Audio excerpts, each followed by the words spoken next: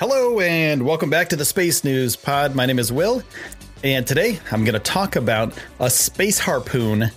And what the heck? What's a space harpoon? But before I get into that, I want to say thank you so much to everybody who's been supporting the pod from day one. You're amazing. Hit me up on social at Space News Pod everywhere, on YouTube at Space News Pod, and on Twitch, Space News Pod on Twitch as well. So twitch.com/Space News Pod. And I'll be doing some live Twitch streams, live YouTube streams every night of cool space history stuff. So check those things out.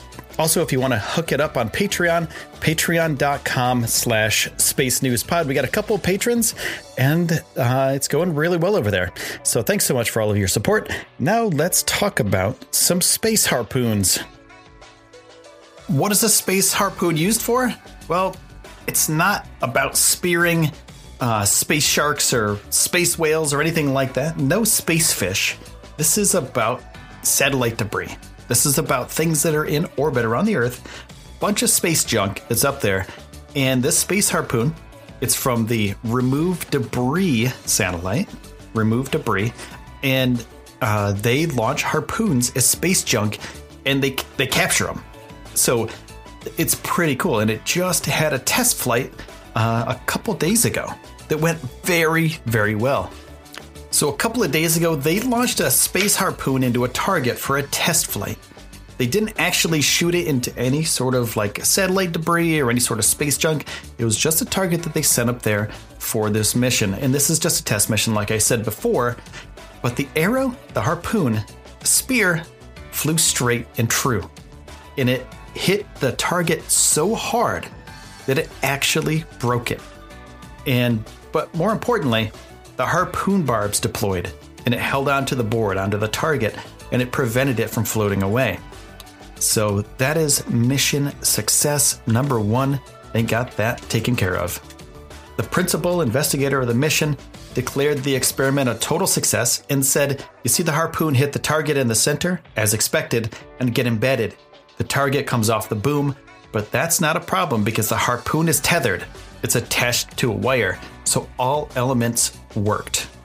Now, this is an important mission because there are over 6,800 tons of space debris in low Earth orbit. And there are 23,000 tracked objects out there. So if anything goes wrong with any of them, something breaks, something goes a little bit of haywire, something like the Remove Debris tactic with the harpoon can grab it and gently bring it down back to Earth. It'll burn up on its way back down, so it won't be a disaster. It won't destroy anything else. It'll keep to itself, and maybe the space harpoon, if done correctly, can save a lot of money for a lot of companies out there and a lot of science. They can save a lot of science. A lot of science satellites up there. And if there's space debris coming at a science satellite and you know it's going to hit it, send this thing up there. Send Remove Debris up there. Shoot a harpoon into the space debris, into the junk, tether it, shoot it down into Earth, make it burn up, and then it's gone. And you don't have to worry about it. So this thing is super important. It's super important as a test. And this is moving forward.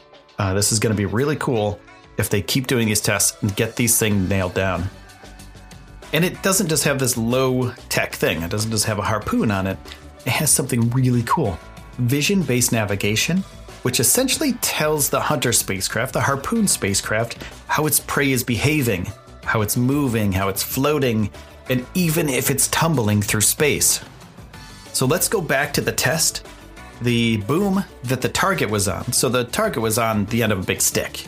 The big stick was 1.5 meters in length, and the target board was about 10 centimeters edge to edge. And the target was made from a standard satellite paneling, an aluminum honeycomb structure, and the experiment was done in the blind and a part of the demo satellite's flight path that was out of contact with controllers on the ground at Surrey Satellite Technology Limited, and this meant all commands had to be preloaded. So there was a computer, and there was also the added complication that the act of firing the projectile was destabilizing the spacecraft. it would immediately start to rotate. And they knew that would happen. That was part of the test.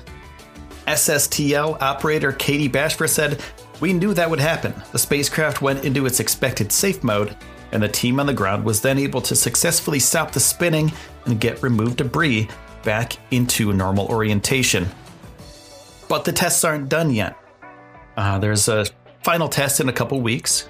It's going to deploy a big membrane to accelerate its fall down to the Earth. Basically a drag sail, under the mission drag sail, and it'll catch the residual air molecules at the altitude of about 400 kilometers and pull it down quickly down to Earth so it'll burn up in the atmosphere. So the principal investigator of this thing said, "It's now really up to our partners in industry as to where they take these technologies. As a university, we've given a proof of concept for the basic ideas. We've shown the technology readiness has reached a certain level, and it's now for industry to turn these concepts into a commercial product or business." And this harpoon is used for something, something that's kind of drastic. There's other things that are being made right now. Reaching arms, like robotic arms on the side of a satellite, on the side of a robot that's in orbit, that will grab the thing that's causing trouble, the space junk, the thing that's up there that's trying to hurt other things, grabbing that thing with some robot arms, bringing it in, maybe burning it up in the atmosphere. Okay, that's a good way. But if something's really out of control, that's where this harpoon technology comes in. If it's tumbling, if it's going crazy, they shoot the harpoon at it, they drag it, they use the sail to bring it back into Earth and to burn up in our atmosphere. And this is just the first step. So they're doing all the testing, they're doing everything. They made the technology, and they're just waiting for the partners once this thing fully clears, and they've shown that it has worked really well. Once it fully clears and it goes down into Earth's atmosphere and burns up, mission successful, mission complete. Then the commercial partners step in and they find out a way to make this profitable, which I can see, why they would. I'm sure big governments would use this technology to protect their spy satellites, to protect their communication satellites, GPS satellites. Things like that are very important to humanity now. So, we have a GPS device in our pockets.